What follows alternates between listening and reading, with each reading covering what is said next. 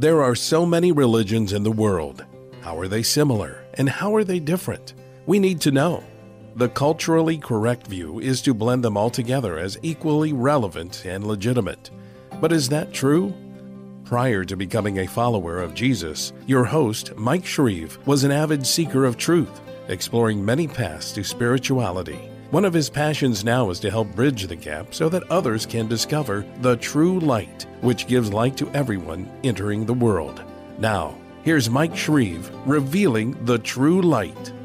Many times when I share biblical truth with people who have not yet embraced it, and I ask them, "What religion do you belong to?" I get a response like this: "I'm not part of any religion. I believe in being spiritual."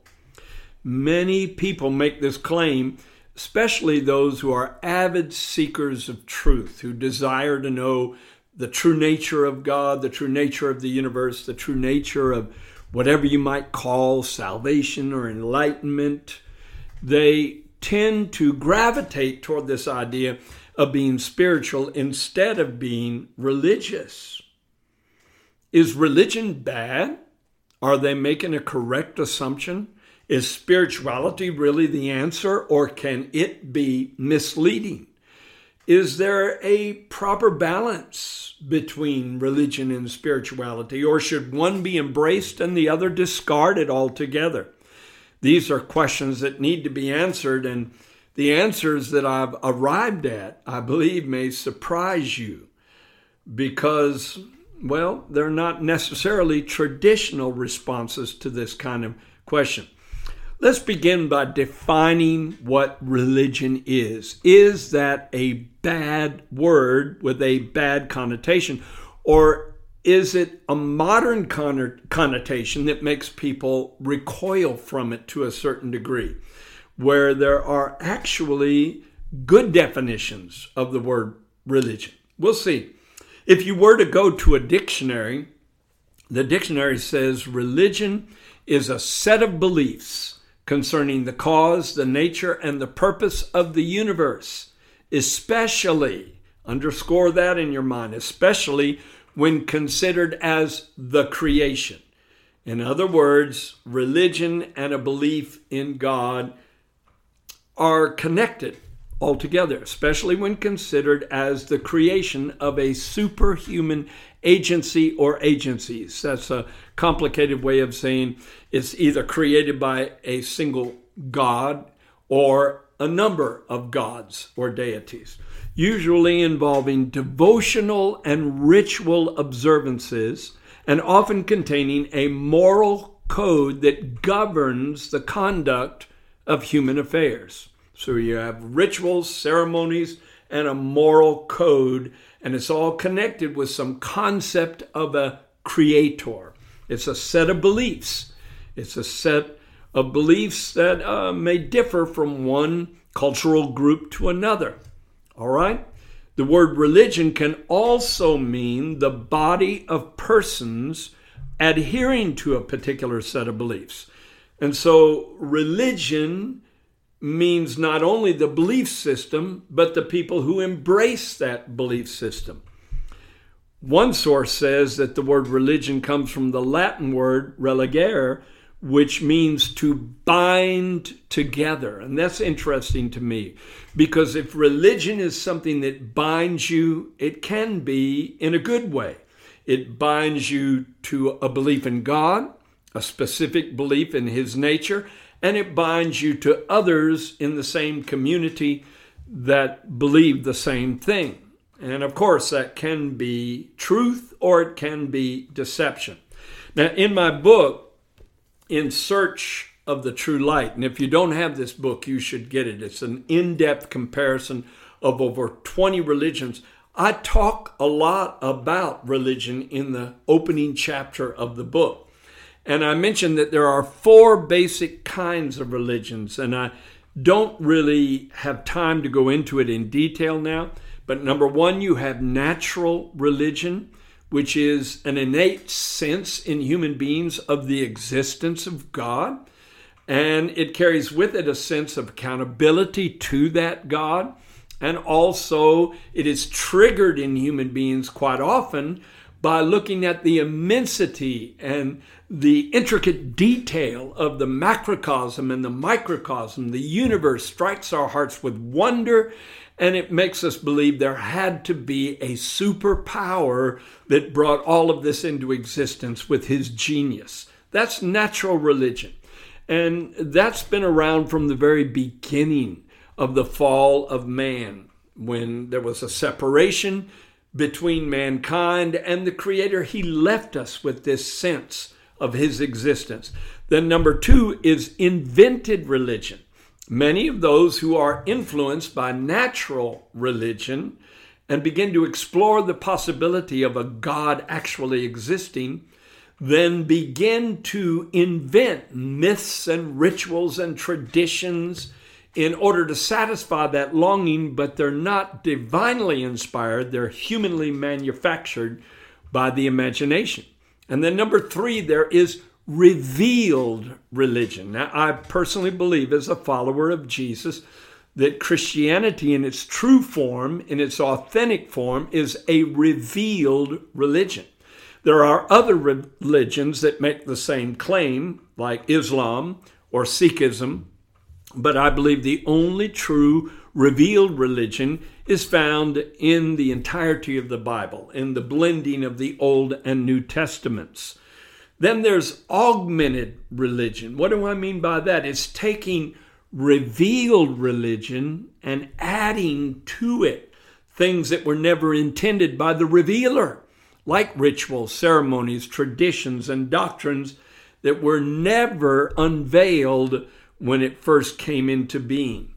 So those are the 4 main categories. Again, natural religion, invented religion, revealed religion, and augmented religion. And you should get the True Light book, where I go into more details about all 4. And also I talk about natural religion on an earlier podcast. It's podcast number 16 or 18, one or the other. So I would urge you to go back. In fact, I'll post it on my notes that you can see on cpnshows.com. I'll give you the link to the previous program where I taught on natural religion. Now, as we've already covered, religion involves a set of organized beliefs and practices usually shared by a community or group. And there's 7 things that are involved. And I've already mentioned some of them. Number 1, traditions. Number 2, doctrines. Number 3, rituals. Number 4, ceremonies. Number 5, ecclesiastical authorities. Number 6, the claim that truth is objective, that it's the same for everyone. That usually is associated with a religion. And of course, that religion lays claim to the idea that they have an edge on the revelation of that truth. And then number 7, religion is often rigid, structured, and unyielding. Now, how do you compare spirituality to that? And there's a wide range of definitions for spirituality, but basically it means you follow your spirit, you follow impulses, you follow intuitive feelings, you go after supernatural experiences and encounters that validate your search and enable you to have glimpses into the truth. And number 4, spirituality also involves a belief that truth is subjective. That means it's up to individual interpretation, to be personally discovered and personally defined. Number 5, that means spirituality is fluid, indefinable, unpredictable, and uncontrollable. Doesn't that sound like something people would like? Because now more than ever, people are of that mindset that they don't want to be controlled, and they associate the word religion with control, and they associate the word spirituality with freedom. But is that always the case? Now, I agree that religion is usually institutional. That means it's been encased or enshrined in an organization that has categorized the belief system, and that belief system categorized by the institution is very unyielding to inspection or criticism, even by its own members quite often.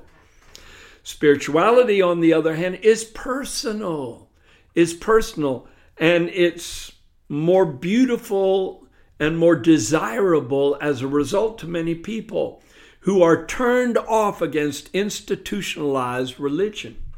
And to be honest with you, I fit into both categories. Often religion is a matter of the mind, while spirituality is a matter of the heart. Now, do you discard your mind to follow your heart? No. Do you discard your heart to follow your mind? No. There's got to be a balance between the two. And I believe there is a proper balance, and maybe we can achieve that on this episode. A great example of this conflict between the two approaches, this contrast between the two approaches, can be found in the life and the teachings of Jesus. And I've got one example that I want to bring out. It's when Jesus and his disciples were walking through a grain field, and it happened to be the Shabbat, the Sabbath day. And at that time, I'll read from Matthew chapter 1, verses 1 through 8. I'll pull out some excerpts. At that time, Jesus went through the grain fields on the Sabbath day, and his disciples were hungry and began to pluck the grains of wheat and to eat. But when the Pharisees saw, so apparently there was a group of them that were tagging along, stalking him might be a more proper word, to catch him in something they could condemn him over. But when the Pharisees saw, they said to him, "Behold, your disciples do that which is not lawful to do on the Sabbath day." But he said to them, "Have you not read what David did when he was hungry and those who were with him? How he entered into the house of God and ate the showbread, which was not lawful for him to eat, nor for those who were with him, but only for the priests." Now, let me explain for those who are not aware of this. The showbread consisted of 12 loaves of bread that were laid on the table of showbread in the Holy of Holies beyond the veil. And the next chamber was the Holy of Holies. It was in the holy place that was just inside the tent-like structure that contained the Ark of the Covenant. And the 12 loaves of bread represented the 12 tribes of Israel that were offered to God like bread to satisfy his hunger for fellowship. And it was a sign of consecration and dedication. And no one was supposed to eat that bread except the priests. Never. But David did, because he was being pursued by Saul. He was in a time of real conflict and crisis in his life. He was hungry. His men were hungry. So he tended to believe it was okay to bend the rules when you assessed everything in a pragmatic, logical way. And Jesus agreed with that behavior. He said, "Or have you not read in the law that on the Sabbath day the priests in the temple profane the Sabbath and are blameless?" So he's saying that sometimes the priests bend the law, but they won't let the people bend the law. They're fierce about the people being completely aligned when they tend to compromise somewhat if necessary. But I say to you that one greater than the temple is in this place. And then here's the key verse. He said, "But if you had known what this is," and he quoted from the Old Testament, from Hosea's writings, "I desire mercy and not sacrifice, you would not have condemned those who are not guilty."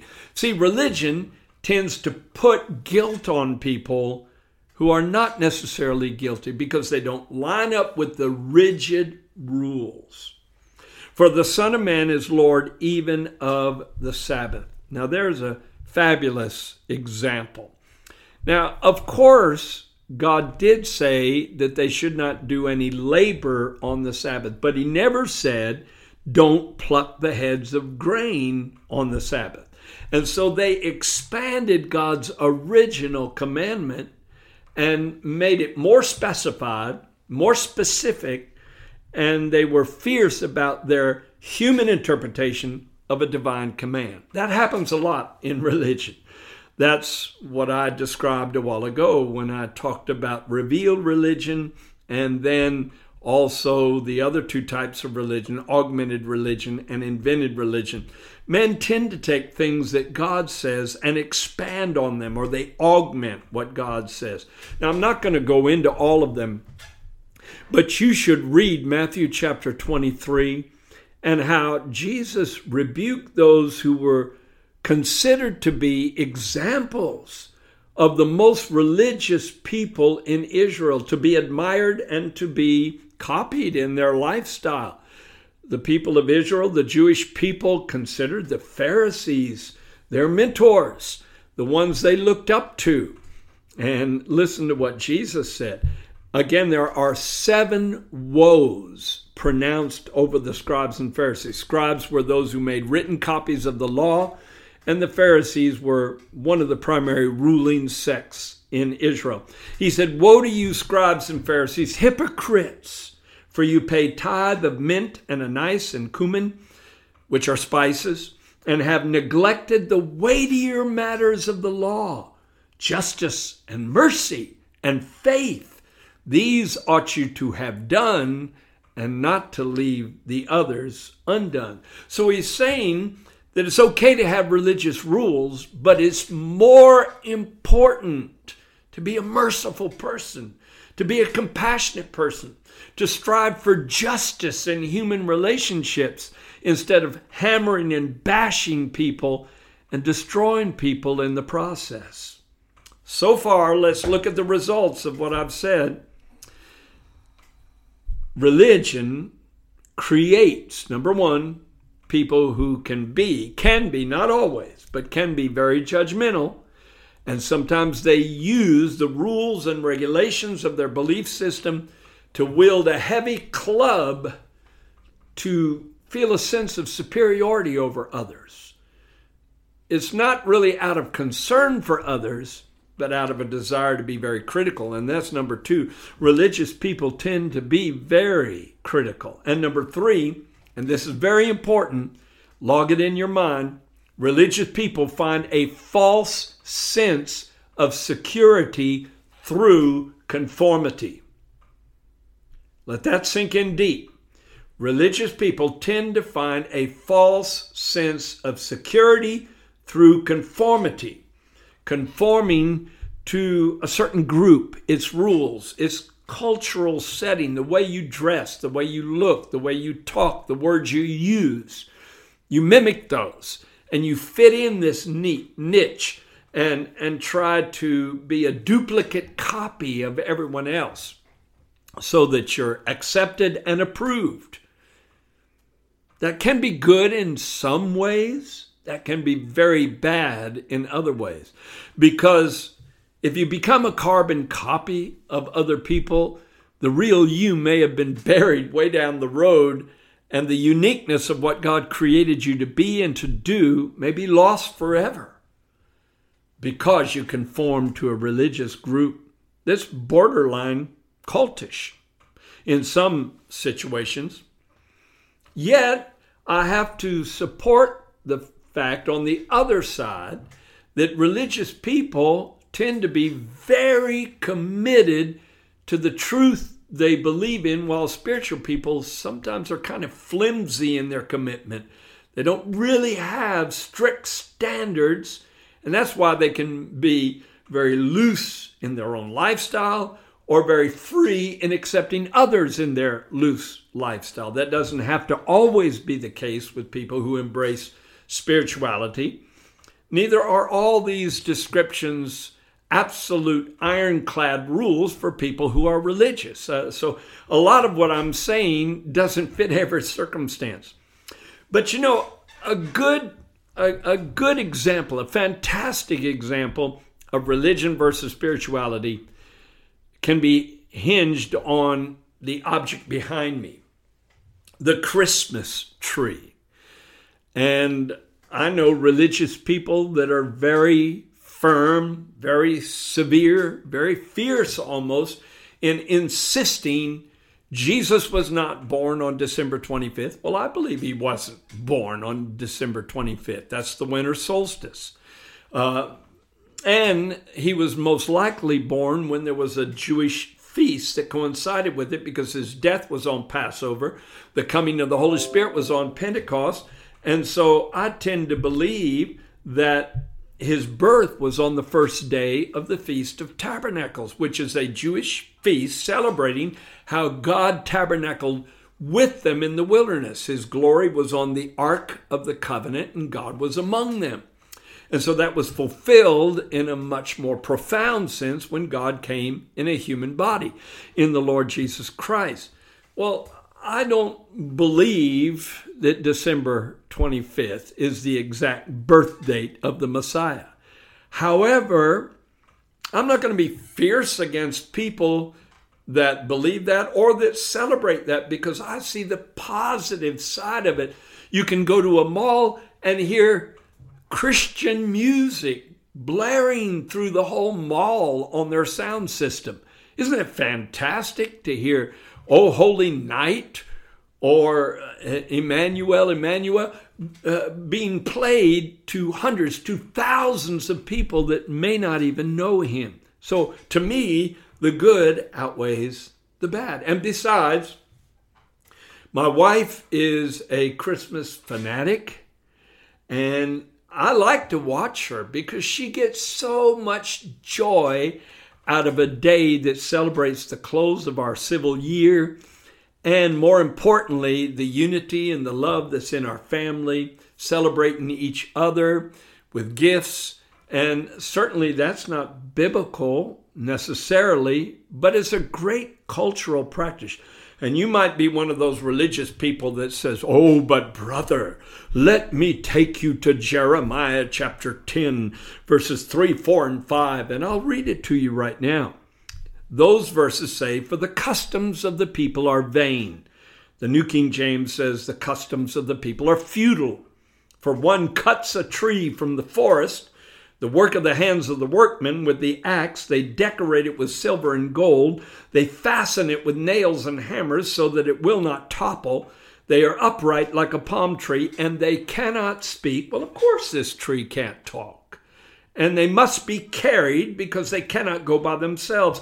Do not be afraid of them, for they cannot do evil, nor can they do any good." Well, of course this tree cannot do any evil or good. But people like to pull out of Jeremiah's writings what sounds like an exhortation that this is vain and futile, when, by the way, this is not even one that's been cut down. It's plastic. So it doesn't fit the description to begin with. It's a celebration. It's not a false deity, which is what Jeremiah is talking about. He's not talking about a tree. Of course, he says in verse 4, they decorate it with silver and gold. Yes, it's decorated, but it's a celebration of the coming of the Lord Jesus Christ into this world. It's a celebration of family. It's a celebration of life. It's a celebration of the joy of living and being in a covenant relationship with God. Now, people who have spirituality are not going to be so unyielding when it comes to certain religious ideas. They'll be more pliable. They'll be more acceptant of others. Maybe they won't have a Christmas tree in their home, but so what? There's more good than bad. There's a whole lot more good, because it's a celebration of the one who came to save the whole world. Now let me define spirituality, and I'm sure I'll get some comments about what I just brought in as an example. Spirituality, people pursuing that at times are more easily deceived because they have no standards or fewer standards of belief and practice.